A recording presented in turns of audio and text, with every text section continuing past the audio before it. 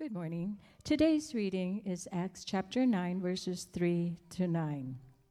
The conversion of Saul. Now as he went on his way, he approached Damascus, and suddenly a light from heaven shone around him. And falling to the ground, he heard a voice saying to him, "Saul, Saul, why are you persecuting me?" And he said, "Who are you, Lord?" And he said, "I am Jesus, whom you are persecuting. But rise and enter the city, and you will be told what you are to do." The men who were traveling with him stood speechless, hearing the voice but seeing no one. Saul rose from the ground, and although his eyes were opened, he saw nothing.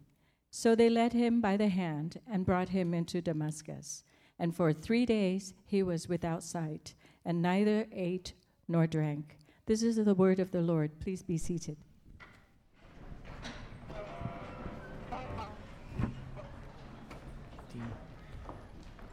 All right, good morning. It's really good to see you all here this morning. My name is Dave. I'm the lead pastor here at Redemption Church Tucson. And if you're new or you've never heard me preach before, just a heads up, I have a speech impediment, so it'll kind of come in and out as we go. It has nothing to do with the fact that this is the one Sunday or maybe even one day a year that I wear a tie. I don't know how some of you guys wear these things every day. I got props for you. But I actually officiated a wedding last night and had to wear one of these last night. So I think I broke a record for my life wearing a tie in 2 days in a row. But I'm doing that, and we, if you notice, have a lot of kind of difference in this morning because this is a day that we really set aside every year to acknowledge and recognize the good news that Jesus is risen from the dead. And as we will look at, and some of us, we can't even contain that exuberance and excitement and celebration even as we hear that. And I want to encourage that even this morning because those of you who were with us on Good Friday, you remember, and for those of you that weren't, let me just kind of set the tone. We really left here intentionally contemplative. It was dark. We had red lights. There was a red sash on the cross. And though we knew Easter was coming, right, we knew that over 2,000 years ago this event all took place and Jesus died on the cross and then rose from the dead. And our tendency is to kind of go, and just go to what's next and not sit and consider the reality, the implications of where we are. And so in order to rightly understand what we're celebrating today, we rightly understood the horror of Jesus, God the Son, the creator of heaven and earth, hanging dead on a cross. And so we intentionally spent some time there, and we left it. It was nuts. We had a couple hundred people leaving this place silently, quietly. And yet that informs our celebration today. And with that, I want to take a moment even to acknowledge that we have some kids in here. Kids, can you guys say hi? Yeah. Help teach your parents and the rest of us what it looks like to get into our time in church, okay? We don't have to sit here all quietly and somberly, and right? If I say amen, you can say amen back. Amen?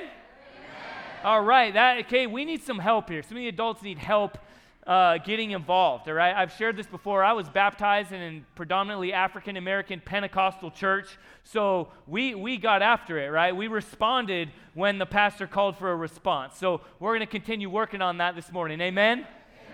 All right, we're there. So if you have a Bible, go ahead and turn with me to Acts chapter 9 this morning. If you don't have a Bible, go ahead and hold your hand up high and keep it up. If you don't have a Bible and you want one to follow along with, keep your hand up and somebody will get you a Bible. También si quieres la Biblia en español y no tienes, por favor levanta su mano y diga español. Y si no tienes una Biblia, eso es un regalo a usted. Y esta mañana estamos en Hechos capítulo 9. So again, want to make sure everyone has a Bible they can follow along and read along with in their own heart language. And so again, keep your hand up high, hold it up high. Somebody will get you a Bible. I can help too if we need. And as we get there, this is neat that maybe we put some effort into it, I'll admit. But also, as we're walking through Acts, we're spending an entire year in the book of Acts together as a church. And as we looked at it, we laid out the calendar, we saw that on Easter Sunday, we would be looking at this scripture that we're in this morning. Because what we've seen throughout Acts, let me just kind of bring everyone here up to speed, is though in your Bible, it might say at the very beginning, the Acts of the Apostles, we've seen over the last few months that clearly this is the acts of God. The mighty works of God on display. Yes, through his people, so far most of whom have been his apostles, his called and commissioned followers, specifically these 12, but we've seen more clearly than anything else the works of God on display. And it's been on a cosmic level. We've seen thousands of people put their faith in him. We've seen people who are lame, who are not like our usage of the word lame in our day, like lame, nerdy, whatever. Like lame, disabled, unable to walk. And in that moment, in that instance, God deciding to reveal his power and his love by healing. And we've seen people broken and then reconciled through the good news of Jesus. And so what we'll see this morning is God honing in on one person. Jesus, risen from the dead, revealing himself, revealing his good news. That, the word gospel, if you've ever heard that, if you've ever been around church, you hear gospel. That's what it means, is good news. And Jesus revealing his good news of having conquered sin and death and risen from the dead and revealing himself to one man, Saul. And let me ask us to consider Jesus, risen from the dead, revealing himself to us, to you this morning. So with that, let me pray and ask God to lead us and oversee our time as we come humbly before his word and expect that he will reveal himself, the risen Lord Jesus. Let's pray together. Lord, we invite you and ask you to oversee our time. You're so clearly here. You're all present. You're all knowing. You're all good. And yet we ask that you would illuminate our hearts and our minds to see you clearly. As we'll see in this scripture, Saul wandering away a completely different direction, and then you revealing yourself to him and him being forever changed. So we pray, hopefully and expectantly, that through the power of your Holy Spirit, through your word preached, that we will have no other opportunity, no other thing to do than to respond accordingly in worship and in faith. We pray these things in Jesus' name. Amen. Amen. Pick up with me in Acts chapter 9, moving along right now in verse 1. But Saul, still breathing threats and murder against the disciples of the Lord, went to the high priest and asked him for letters to the synagogues at Damascus, so that if he found any belonging to the way, men or women, he might bring them bound to Jerusalem. Now as he went on his way, he approached Damascus, and suddenly a light from heaven shone around him, and falling to the ground, he heard a voice. Saul was on a particular trajectory. We've just read back in chapter 8, just to reveal some of the weight of who this guy is. It says that he was ravaging the church. So this isn't like he was a pretty good guy. He had his moral, compass set in the right direction. He just needed a little bit of help, and then he'd be a Christian, kind of help just connect some of the dots. This guy was clearly running away from Jesus. He was on his own trajectory, if you will. That word ravaging back in chapter 8 brings to mind the imagery of like wild dogs who got a hold of some meat, or in our context in Tucson, some javelinas, right? I met someone this morning from Illinois. Some of my family's here from San Diego. They're like, what is that? It looks like a pig. It's actually a rodent, apparently, but these things, like, you run away from. They might look cute and cuddly. They may or may not, but, like, run away, okay?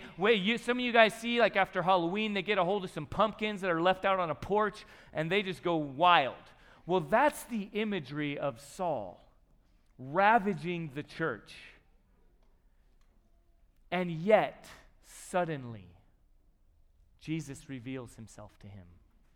Now, my hunch is that most of us here this morning aren't like ravaging the church, right? Hopefully not. And we're not on that same kind of trajectory, but all of us, we're told even in Scripture, if left to our own vices, have our own trajectory, our own plan, our own ideas. In fact, in the very beginning, though God created us to know Him intimately, to walk with Him, to have our identity and our purpose, or even that word that we just heard, our way, defined by Him, we're told in Scripture that we have all, like sheep, turned astray. We've all gone our own way. When sin entered into the world, essentially sin means not God. It means, no thanks, God, I don't want anything to do with you. I want to find my own way. I want to pave my own path, if you will. I want to go according to my own trajectory in my life. And we've all wandered away from God. And so all of us, we see it clearly displayed in someone like Saul, but all of us, apart from God's intervention, are walking away. So I want to ask you this morning, honestly, everyone in this room, whether you have called on the name of Jesus and you would consider yourself to be a Christian, a follower, or as we saw here, according to the way. That's what they were called early on because Jesus Himself said, I am the way, the truth, and the life. No one comes to the Father but through me. So early on, before they were called Christians, they were called those who participated in the way, or followers of Jesus. And so, what way have you been going? Perhaps this week, this year, this semester, for our students, whomever. Have you been wandering away from Him? Because this morning, I am absolutely confident that Jesus is revealing Himself to us. What happened here to Saul? He's going his own way, his own direction. He's got his life all figured out. He's got his morality set because he's an ultra-religious person and he knows what he's doing and he's going. And then suddenly, he hears a voice. And a bright light shone around him. And he falls to the ground, verse 4, falling to the ground, he heard a voice saying to him, Saul, Saul, why are you persecuting me? And he said, who are you, Lord? And he said, I am Jesus whom you are persecuting. So Saul is going, and when he comes face to face, when he sees Jesus rightly, clearly, he's floored. He's knocked to his feet. Let me submit to all of us this morning that when you and I see Jesus rightly, risen from the dead, we are humbled, knocked off our horse, fallen to the ground, and we see Him. Perhaps you have experienced that at some point in your life. Perhaps maybe you've had a distorted view of Jesus. Maybe you've kind of seen, T-shirts, Jesus is my homeboy, or, you've seen a cross and you've kind of grown numb to it. Oh, yeah, Jesus, or you've heard it used as a cuss word, or you've heard it just used as, whatever it might be, and you just kind of dismiss. Oh, yeah, Jesus, whatever. Well, Saul even, let's be clear here, this guy Saul, he knew Jesus. He heard the name, clearly. He was a religious person. He'd been around Jerusalem. He'd heard of these things. He had his own idea of who Jesus was, perhaps like many of us in this room this morning. Oh yeah, I know Jesus. I know what comes to me. My homeboy, a good moral teacher, a good example, a cuss word, whatever it might be. I've got my own version of Jesus. But when you come face to face with the real Jesus, risen from the dead, not someone that we get to define, not a figment of our own imaginations, but the real Jesus, who came and died on a cross. And Saul knew that too. Oh yeah, Jesus, the one who died on the cross. In his case, he thought of him more as a pathetic figure. Oh yeah, one of many who overpromises and underdelivers. Yeah, I remember this Jesus proclaiming this good news, this good life, this gospel, this new kingdom he talked about, that all of life would be defined by him and what he says, how life should be lived. And Jesus who talked about marriage and relationship and identity and sexuality and work and hobbies. But I'll take what I want to take and leave the rest that I don't really want to apply to my life because He died on a cross. And then He was taken down, He was put in a tomb. And according to his wrong understanding, He stayed there.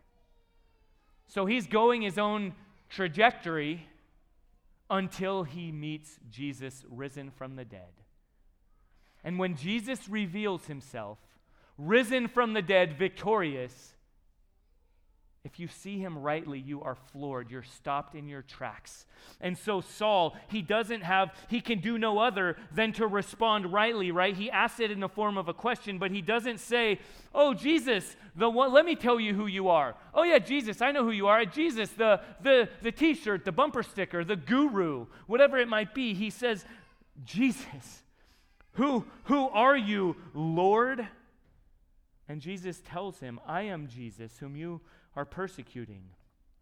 But rise and enter the city, and you will be told what you are to do. Jesus authoritatively, victoriously tells Saul who he is and tells him what he has in store for him.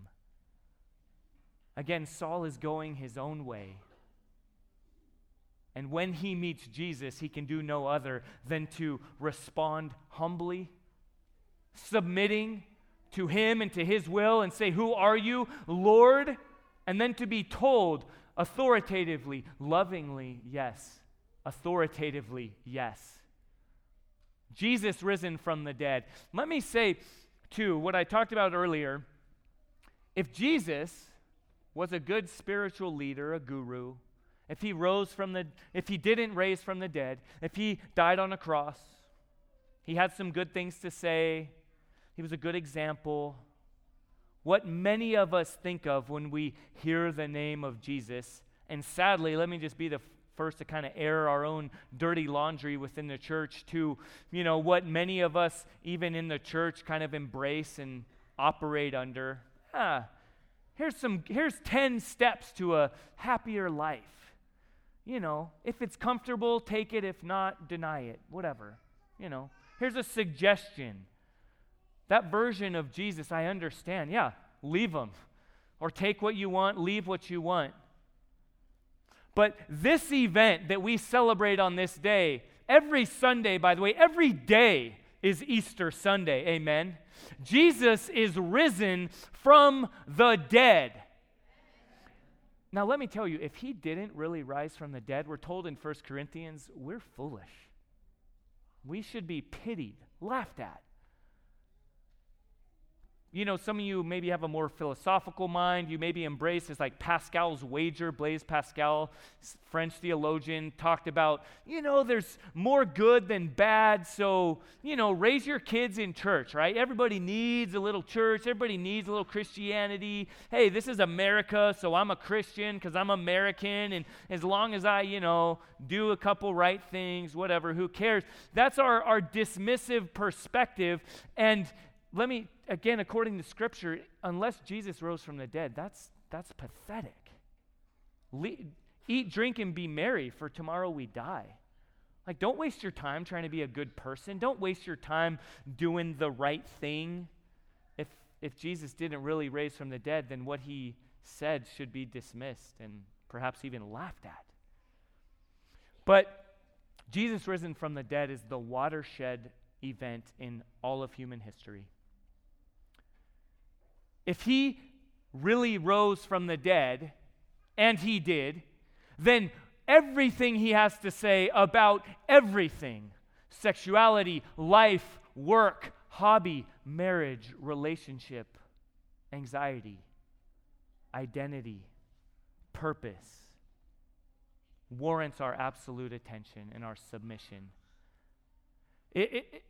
I don't know, anyone here from Colorado or been to Colorado? I know some people here. I just learned about this. Well, there's what's called the Continental Divide there, and this spot, there's a particular mountain where you can see, and I didn't realize that. I've heard this idea of a watershed, right? Water falls on a shed, and it goes one of two directions. Well, we see it even on a grander scale in Colorado at the Continental Divide, and snow falls, and on one side of the mountain it goes, and it melts, and it goes into streams and rivers, and it goes into the Atlantic Ocean, and on the other side it does the same and goes into the Pacific Ocean.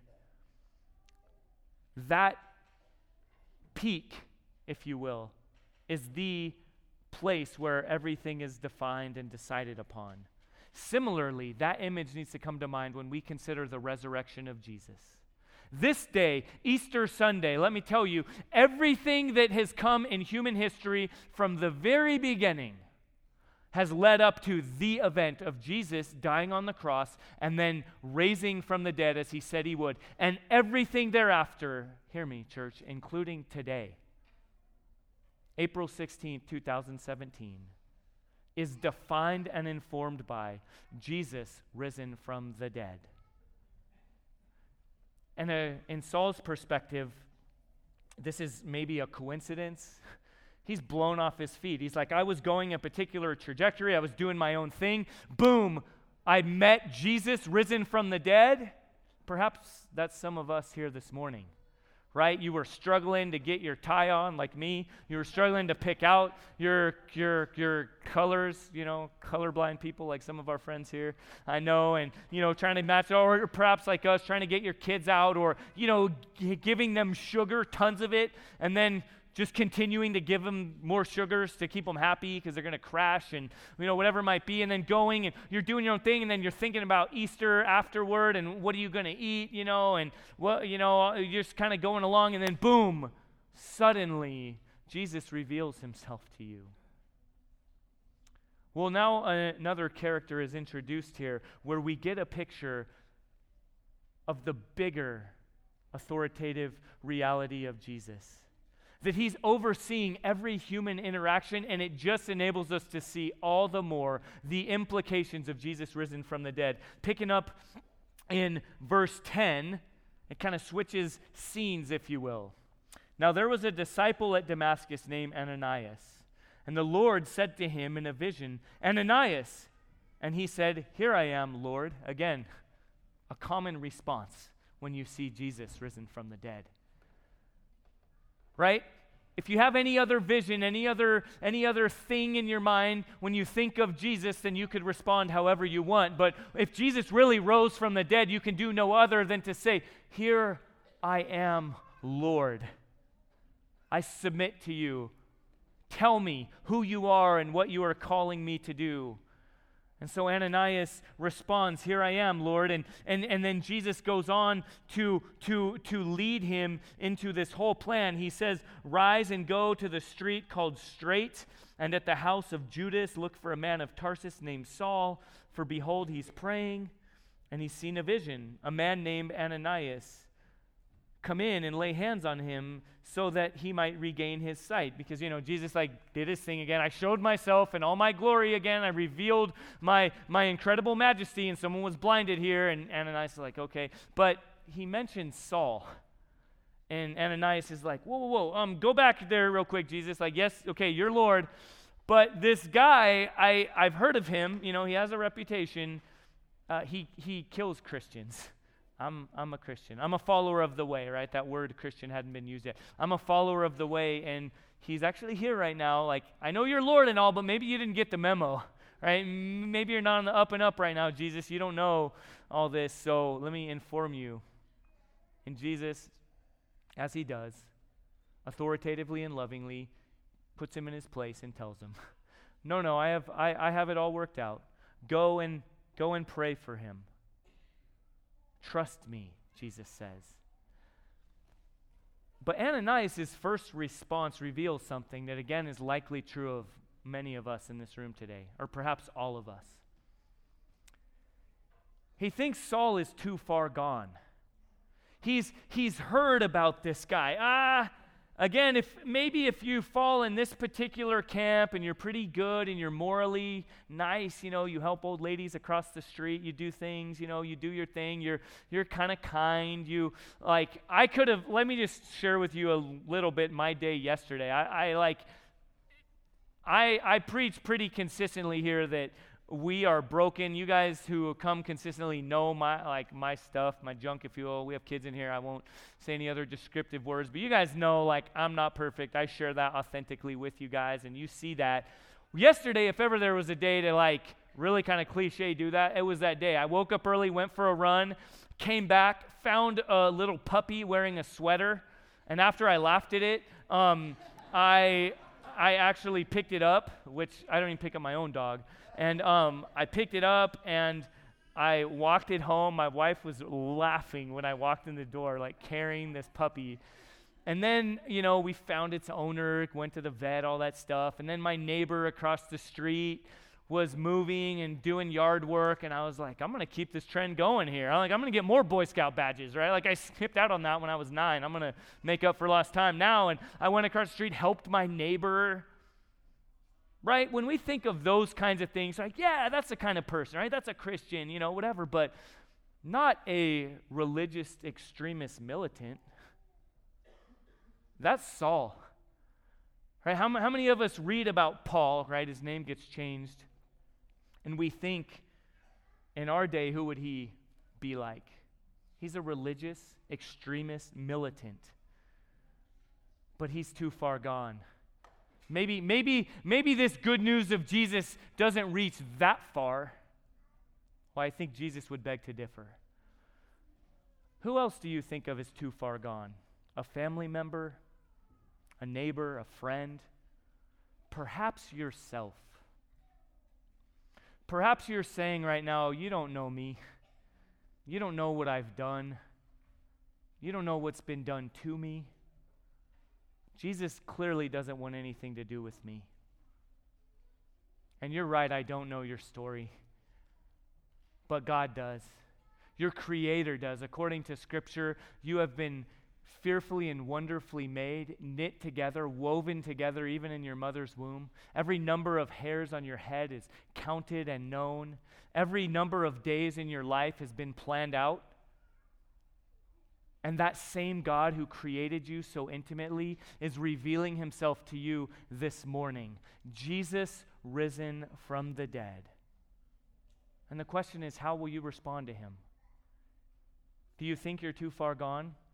Let me share a couple of other people who perhaps thought that. I read in an article this week.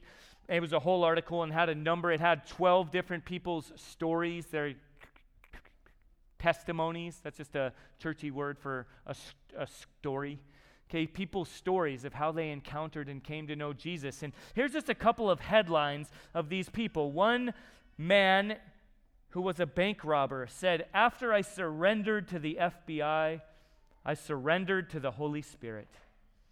A Muslim imam said, "Christ called me off the minaret." An NFL football player said, "Pro football was my God until a teammate showed up at my locker." And then another man, a businessman who was a refugee, an immigrant to the United States, said, "Let me tell you about how I became the first ever Christian in my family lineage." I bet you before Jesus revealed himself risen from the dead, these people would have said, "I'm too far gone." Perhaps other people who encountered them or met them would have said, that person's probably too far gone. Even Saul, let me read to you what he wrote with his own hand in 1 Timothy. After his name was changed, Jesus said, "I've got plans for you. I'm authoritative. I love you. I'm going to change your name because you're mine now." Right? If Jesus really rose from the dead, he can do that kind of thing. Right? He can say, "Yeah, your trajectory, your plans were this way. You had it all mapped out. But let me tell you some good news," Jesus says. "I died on the cross for you. I laid my life down for you. Whatever you have done and whatever has been done to you has been nailed to that cross, and death has been put to death." And Jesus says, "I have victoriously risen from the dead." And he's revealing himself to you and calling for a response. Amen? Here's what Saul wrote. "I am the foremost of sinners." He would agree. You don't know my story. I've overseen murder. A religious militant. You don't know my story. And he gets that. "I am the foremost of sinners," he says. But, one of the best words in the Bible is but. But God is actually so often put. We were going this way, but God intervenes and reveals himself and his goodness and his power and his authority. Though Saul was the foremost of sinners, the worst of the worst, he would say, "But I received mercy for this reason, that in me, as the foremost," he's not ashamed of his story. He's not ashamed of where he's been. He's not ashamed of what he's done. He's not ashamed even of what has been done to him. because he understands that in God's goodness, he is bringing it all together to accomplish something much greater, to bring this wayward person into his incredible and glorious plan. And he says, as the foremost, Jesus Christ might display his perfect patience for an example to those who were to believe in him for eternal life. Jesus reveals himself to Saul 2,000 plus years ago in order to accomplish a plan of cosmic proportion for the entire world to hear the good news of Jesus. We're told earlier in Acts, Jesus himself saying, my plan is for my good news to go forward, first in Jerusalem, and then into Judea, and then into Samaria, and then even to the ends of the earth, including 2017, Tucson, Arizona. And he's got plans for Saul. Even down in verse 15, he says, no, I've got plans that this guy will be an instrument of mine, Jesus says, to carry my name before the Gentiles and kings and the children of Israel. I've got plans for him, Jesus says, to reveal myself. Jesus, risen from the dead, revealing himself to wayward people. Let me ask us here as we close, how are you going to respond to him? Face to face with Jesus risen from the dead this morning, to the wayward Christian. Perhaps you have put your faith in Jesus before. You've said a prayer, you've given your life to him, but you have wandered. You've forgotten. The name of Jesus, the reality of Jesus, the good news of Jesus has perhaps maybe lost some zeal. Maybe you've forgotten that he rose from the dead and you've kind of moved into a place of a guru, advisor, good example, Jesus. What does it look like for you this morning to respond to him, risen from the dead, revealing himself to you, calling you to himself? Will you say, yes, Lord, here I am, I respond, you are risen, you are all powerful, you are all good. I give my life to you again, anew. To the wayward person in here who's perhaps never put their faith in Jesus. Perhaps you've never heard this good news. Perhaps you've never heard of God's radical love for you, that though we are all enemies of God, God demonstrates his love and that he sent his son Jesus to die. Perhaps this morning he's wooing you to himself. How will you respond? Will you also say, you are all good and all powerful? I've been wandering. I've been wayward. I've had a different view of you. I've used you or dismissed you or even like Saul perhaps persecuted you, but today you've revealed yourself to me, risen from the dead. I can do no other than to say, yes, Lord, here I am.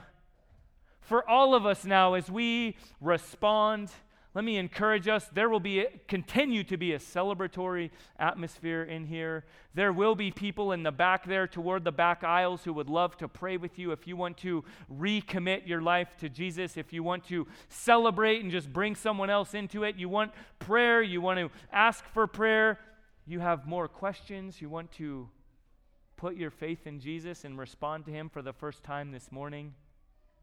And say, I've been wayward, I've been wandering. I had it all wrong. I had you pegged very differently. But Jesus, you've revealed yourself this morning. We will all now respond. Let me ask us actually to stand now, as we did earlier, symbolically. Stand with me now as we respond together, communally, to the good news that Jesus is not dead. The crown of thorns is still there, you may notice, but it's there now as a reminder, even a relic, that Jesus doesn't wear that crown on his head, but he says, I willingly took that crown of thorns on my head for you. And now we see white, we see light, we see the reminder that Jesus is not dead, he is alive, he has risen. Amen?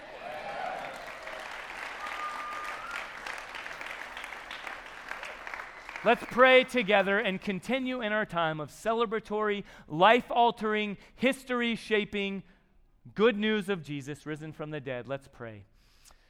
Heavenly Father, you are good. For those of us in this room who have thought very differently of you, again, perhaps things we've done, things that have been done to us, our environment, our context, our family, our upbringing, whatever it might be, we have seen you very differently.